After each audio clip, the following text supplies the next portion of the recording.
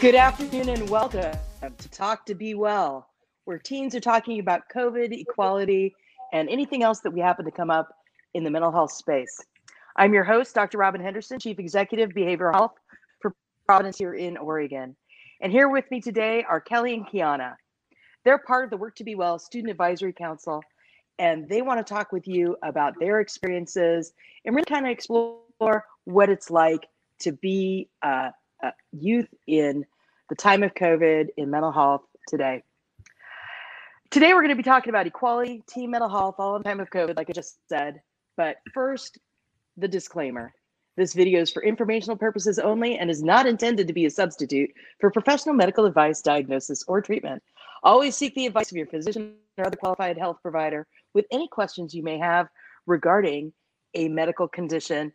As a reminder, the information provided during this event is for educational purposes only. It is not intended or implied to be a substitute for professional medical advice. Let's get going, and I'd like to introduce Kiana and Kelly.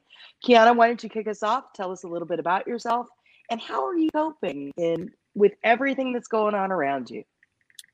Hi everyone, I'm Kiana and I'm a part of Work to Be Well, which is super amazing because I love being an advocate for mental health so I can help other teens who are struggling in silence.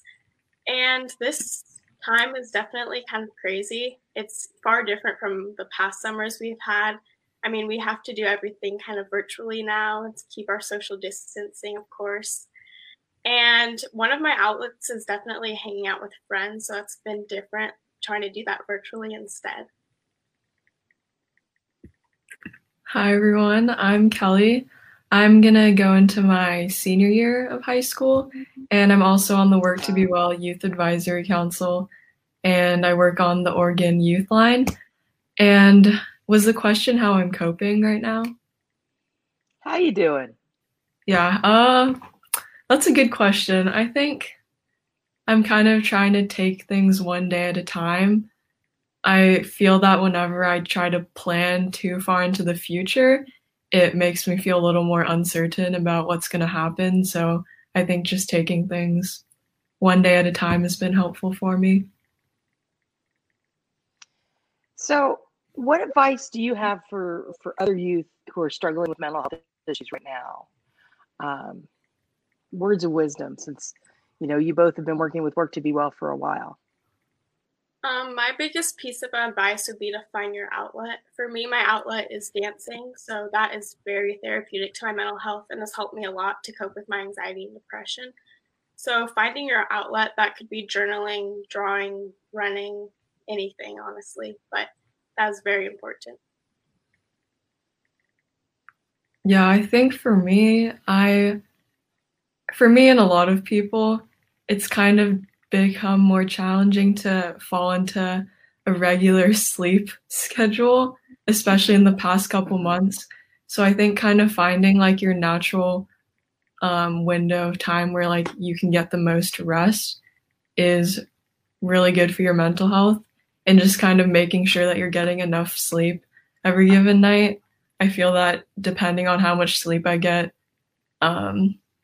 my day can really shift in terms of mood and tone. And I think so that would be my main piece of advice. Finding a sleep schedule that works best for you. Sleep and exercise, two of the pillars. And I'll throw in and eating healthy. In this time of COVID, most of us have been taking up cooking. And sometimes there's these baking festivals that end up with lots of cookies and cakes at my house. So we try to keep it a little bit more balanced and healthy for that matter. But COVID interrupted the end of the school year for you both. Going into your senior year, how does that impact you? What was that like at the end of the school year to just suddenly realize that in the middle of March, your school year was basically over and you didn't see anybody else?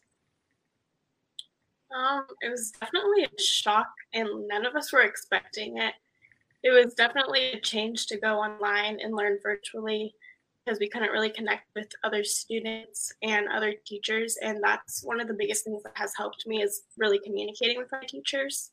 So that's been hard. And then going into senior year, we're not really sure of what's going to happen. If we're going back to school, they haven't fully decided if it's going to be online.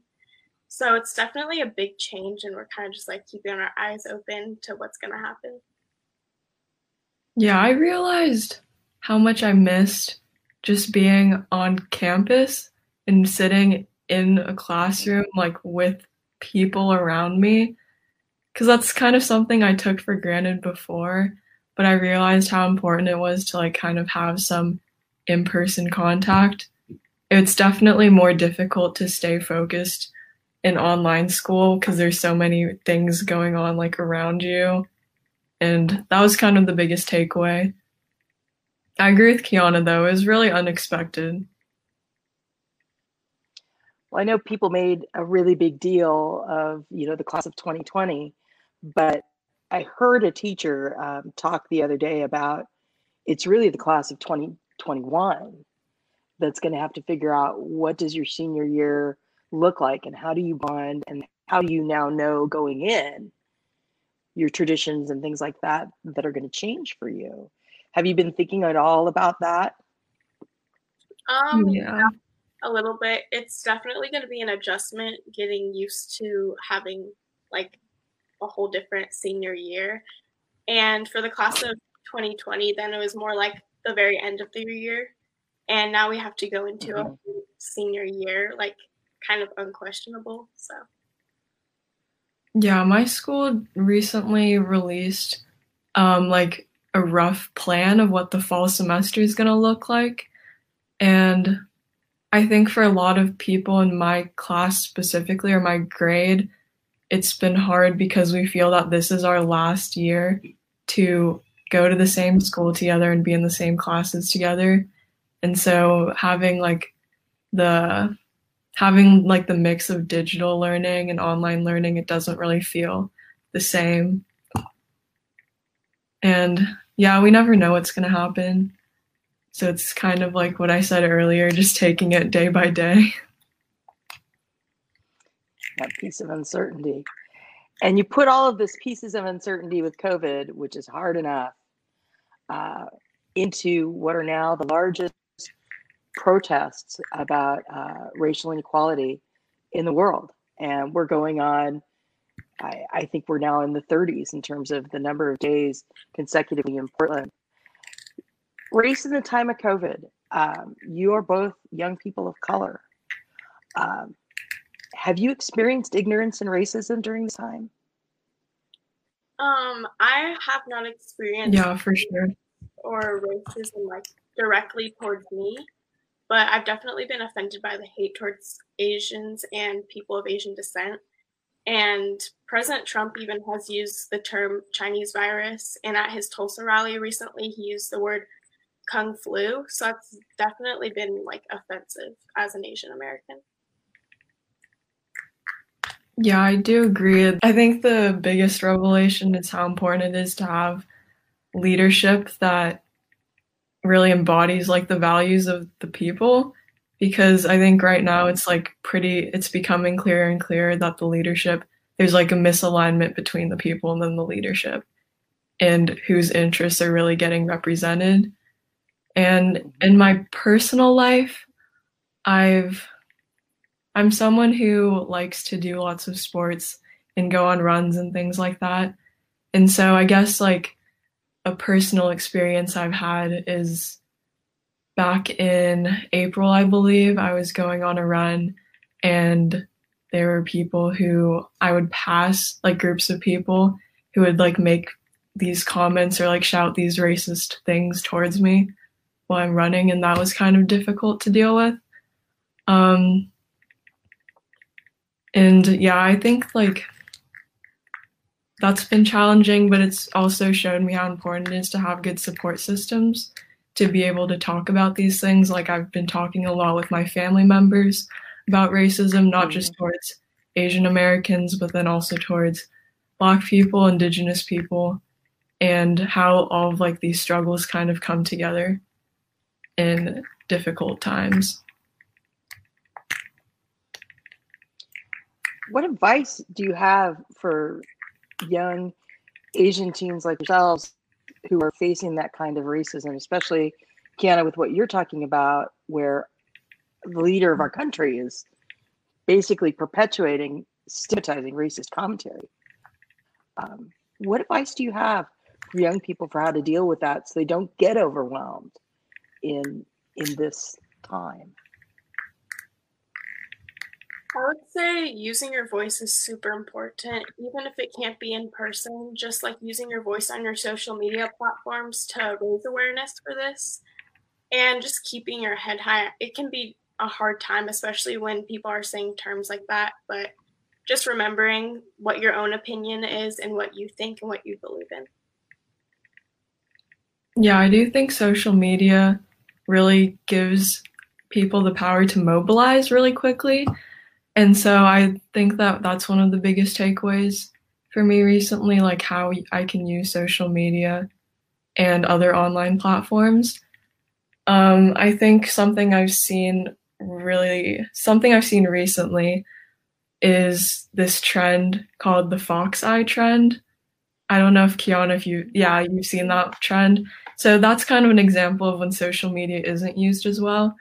For those of you who don't know, the fox eye trend is usually when famous white influencers in the beauty, lifestyle, makeup industry try to alter their eye shape in photos to look more narrow or more have more of a resemblance to East Asian facial characteristics. And so the reason why it's problematic is basically because for a lot of Asian Americans, they get made fun of and bullied and harassed for their physical appearances. And so to have another culture kind of use it and then get praised for it is pretty unjust.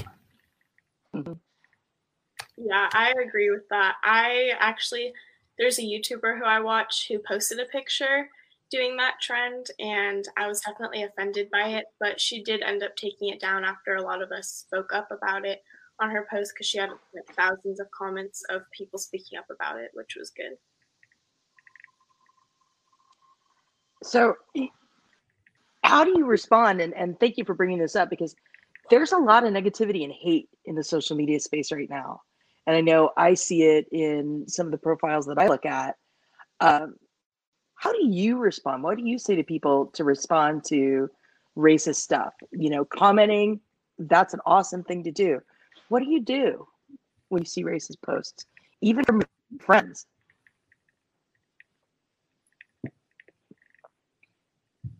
People definitely have different opinions, and for me, I stay open-minded to other people's opinions, but I also, if somebody's opinion is harming another person's well-being, then I will stand up for them. And if I see a comment on somebody's post that is disrespectful, I'll definitely report it, because social media should be used as a positive outlet and there shouldn't be hate or any negativity on it. I think what you pointed out about when it is someone that you know or that you're close to, I think that's the situation where it's most difficult to stand up and correct someone or comment on their comment on their behaviors, because you don't want to lose that relationship. But then I think that recently I've just been kind of trying to be more conscious of the racism I see between people in my own life, and kind of making that conscious decision to stand up for what I believe is what I should be saying in that moment, and saying it in a way that's respectful and not accusatory. And then I just decided that in that situation, even though it could have short-term consequences in the relationship, I think long-term, making those comments and making your beliefs clear will actually make that relationship stronger.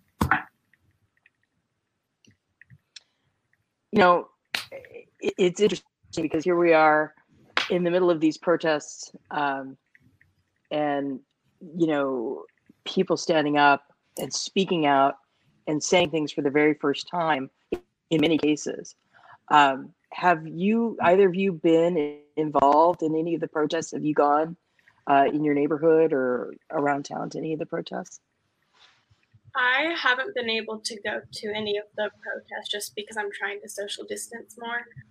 However, I've been still staying involved with the Black Lives Matter movement virtually by using my social media platform as a positive outlet. Awesome.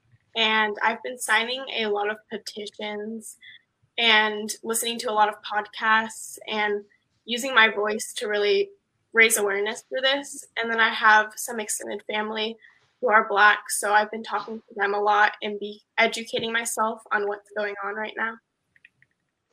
Yeah, Kiana brought up a good point. There's so many ways for people to get involved, even when they aren't going in person. Like the internet, we were just talking about some of the negative parts of the internet, but I think that's one of the positive parts, like the ability to spread all these resources. And for me, the thing that just came up in my mind just now is this online, or not online, but a race that you can join to donate towards NAACP.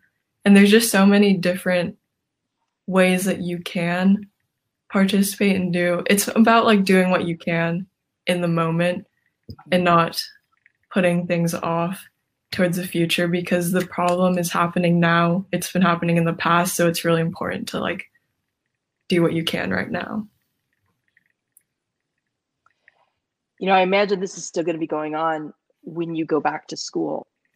And in many schools, I know last year in my own, I had a high school senior last year, and I know in their school, they had a really big issue with LGBTQ equity. And it became very confrontational, ended up in a huge rally that was actually really amazing and very empowering for the students who were involved. In your school experience, how will this conversation about race be handled? Are there racial equity issues in your school? Is it a safe place? How is that managed and handled? At my school, I feel like there isn't a lot of diversity, and it can make those who are people of color feel unsafe. And recently, we've had some racism issues at my school too, and posts have been made about people's opinions that have been more threatening towards other people of color. And it's just not really a safe space when you're like involved in that. And I think schools need to make it a priority to educate students on equality and human rights, because this can help start conversations and make school feel like a safer place, and it'll educate others and help them understand how to treat others and how they should be treated. Yeah, Oregon is a very white state. I live in Portland. Portland is a very white city. And then like Kiana, I also go to a school that is predominantly white. So I think it is a lot of the issues that have been coming into the light recently are things that have been going on for years and years, but never really got the attention that it deserved. So recently we've been talking a lot more about racist incidents within my school. And I think a lot of it goes back to not having a very diverse faculty. I think when students have teachers that they can identify with, you feel like you're more represented and like you're more heard. I think that's one way schools can help their students of color, by hiring more teachers of color and having more curriculum that isn't centered around white history. Like, especially in US history, because especially in US history, we learn a lot about like the leaders throughout like the 1800s and the 1900s, and most of these leaders are white. And I think it's important to make sure that curriculum includes all people. I think that's a really good point. I was thinking about if you could talk to your principal right now and say, you know, when I come back to school this fall, these are the things I want as a person of color at my school. Curriculum, faculty, I think those are excellent things. Are there other things that you would want as a person of color coming back to a predominantly white school? I had an experience at my school this past year where me and my friend were both people of color, and we were riding the school bus, and there were people on the school bus who were making racist comments towards us. And we ended up speaking to our principal about it. And the principal spoke to that student, and then that student ended up being in one of my classes, and he was talking to his friends about it and saying how if he found out who told the principal and him, he would fight them. And I think there just needs to be more action taken to stop these students from saying racist comments, because even after that, they were still making those comments on the school bus, and there wasn't really much change about it, which was just not making school feel any safer. Wow. Yeah, it's really unfortunate when these types of incidents occur and then administration or faculty, they try their best to kind of sweep things under the rug and not really address the problem. And so I think that's where a lot of schools could improve. You know, in healthcare, I just came from a presentation this morning where we had 4 Black caregivers talk about their experiences as employees at Providence and people of color and what that was like for them. It was very powerful.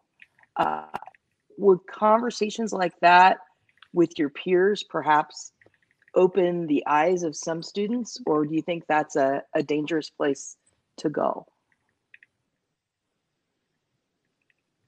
I don't think it's a dangerous way to go. I think having people who are willing to share their personal experiences is really necessary to this movement. I think a lot of the times when we hear personal stories, we really can see like the severity of an issue. I think like hearing statistics and numbers is one thing, but then like really hearing someone's personal story is another. So having like all of these things come together is really going to help everyone become educated and move forward together. Yeah, I definitely agree with Kelly on that. I think when you can have people to talk to and be open and honest with, it's definitely eye-opening. And like she said, like statistics are great, but also when you can hear people's stories, then it's like another branch of educating yourself and educating others. And I think that's super important. Well, and it spawned a question from social media from one of our listeners who's feeling uncomfortable about even bringing up the topic of race in her friend group. What tips would you offer her as a white person to approach and talk about race?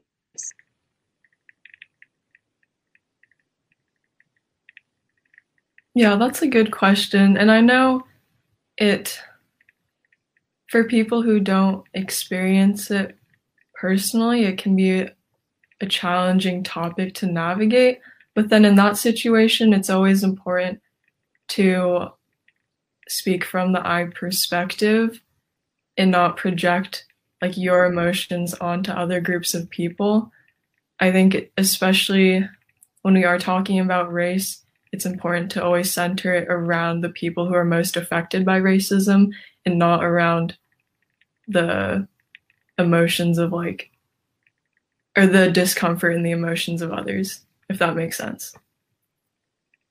Yeah, I agree with her on that. And it can be an uncomfortable thing to talk about.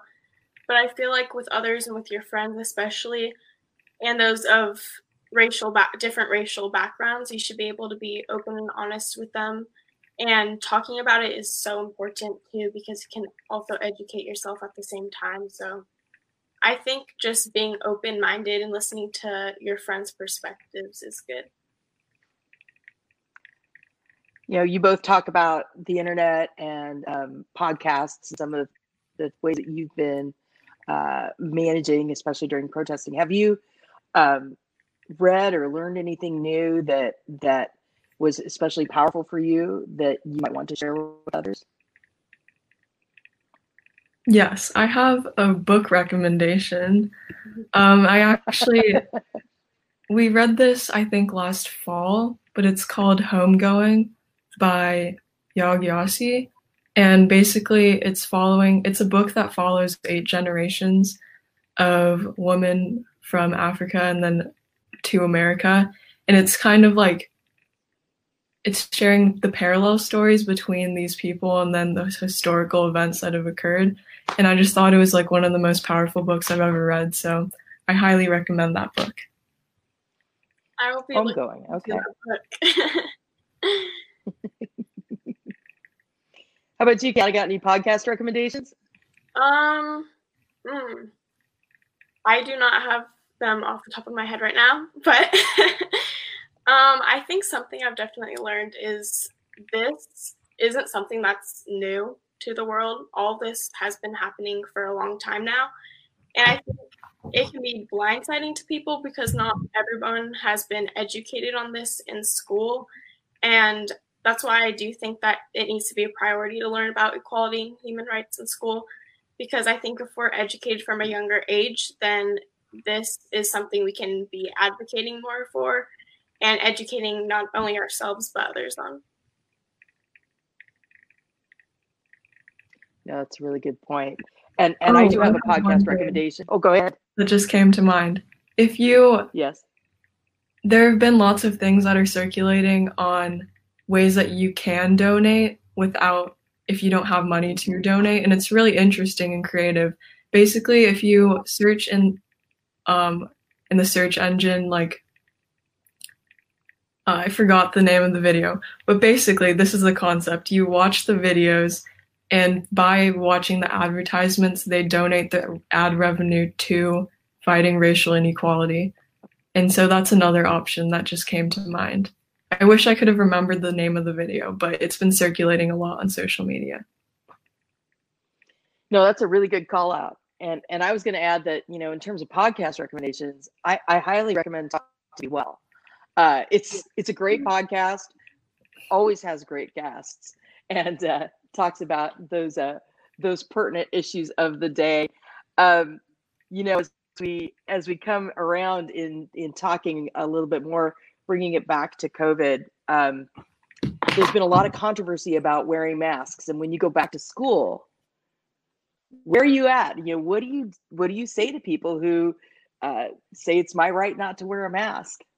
That is a great question. To my knowledge, my school is requiring wearing masks, so I don't know if anyone's going to be able not to. It is unfortunate how a topic like wearing masks or public health has become something that is politicized when it shouldn't be something that's politicized. Yeah. There's going to be people who are going to agree with you and people who are not going to agree with you. And I think my school's going to enforce wearing masks also. And personally, I think wearing masks is such a great idea. And I think you should do it anyways, because it's just helping protect you and protecting others. And I think that's just the most important. Like, it should not be a debate. Shouldn't be a political issue. Exactly. Yeah. Are either of you, I know, Kelly, I know you are. I don't know if you've been interested in this, Kiana, but looking at the legislative process moving forward and some of the laws and bills that may need to change to support not only racial equality, but protections for mental health, especially mental health for young people. Do you think that our political leaders are an important part of changing these conversations going forward? Yes, for sure. And I do, in a lot of ways, I view the work we do on Work to Be Well and just all the other mental health work I do in my life to be connected to racial inequality, because a lot of mental health and access to medical resources is divided based on racial lines and the privilege that you have on whether or not you can receive mental health treatment. Recently, I learned that white people are the only demographic where the majority of people who need mental health resources actually receive that treatment. And I think a lot of those barriers can be traced back to like financial reasons and then also cultural barriers. So I think addressing that in legislation will be really important. I fully agree with her on that. I think she said that very well. Well, I tell you, we're coming to the end of our time together, and I just wonder, as we begin to wrap up, what advice do you have to keep yourself and your family and your people healthy as we start to, go back into the next school year? We got another couple months before we land back in school. What advice do you have to people during this time to really be able to stay safe, stay sane, stay healthy, stay engaged? Any last words? My last words would be that physical health and mental health are just as important as each other, and you should be focusing on both of them. And in this time of COVID, then you definitely need to be taking care of both, because your mental health can definitely be impacted by this. I know I've had a lot more anxiety ever since COVID started. And that's why I mentioned before, finding your outlet is super important. For me, dancing has been helping me a lot. And taking care of your physical health. We should be social distancing, wearing a mask if you can, and just taking care of yourself at home. Yes, I'm trying to think right now. Did you say one message that you would want to leave? You can have as many as you want. Okay. I would say being honest to yourself about what you need to be at your healthiest. I think a lot of the times we kind of neglect like self-care, especially when you're in a situation where like your routine kind of gets thrown into different ways. So I think really grounding yourself in self-care practices that you know work for you is really important. And staying connected to the people that you want to be connected with. I think it's easy to like go for long periods of time without being connected to people. But I think having that of like your emotional. Awesome. Well, I want to thank Kelly and Kiana for joining me today, and to everybody for listening and sending in your questions. If you are looking for help with processing anxiety, depression, mental health issues, or if you've got medical questions about COVID or anything else, please visit providence.org. And for parents, teachers, and students, please check out worktobewell.org. That's work, the number 2, be well. I'm your host, Dr. Robin Henderson, and this has been Talk to Be Well. We'll see you next time.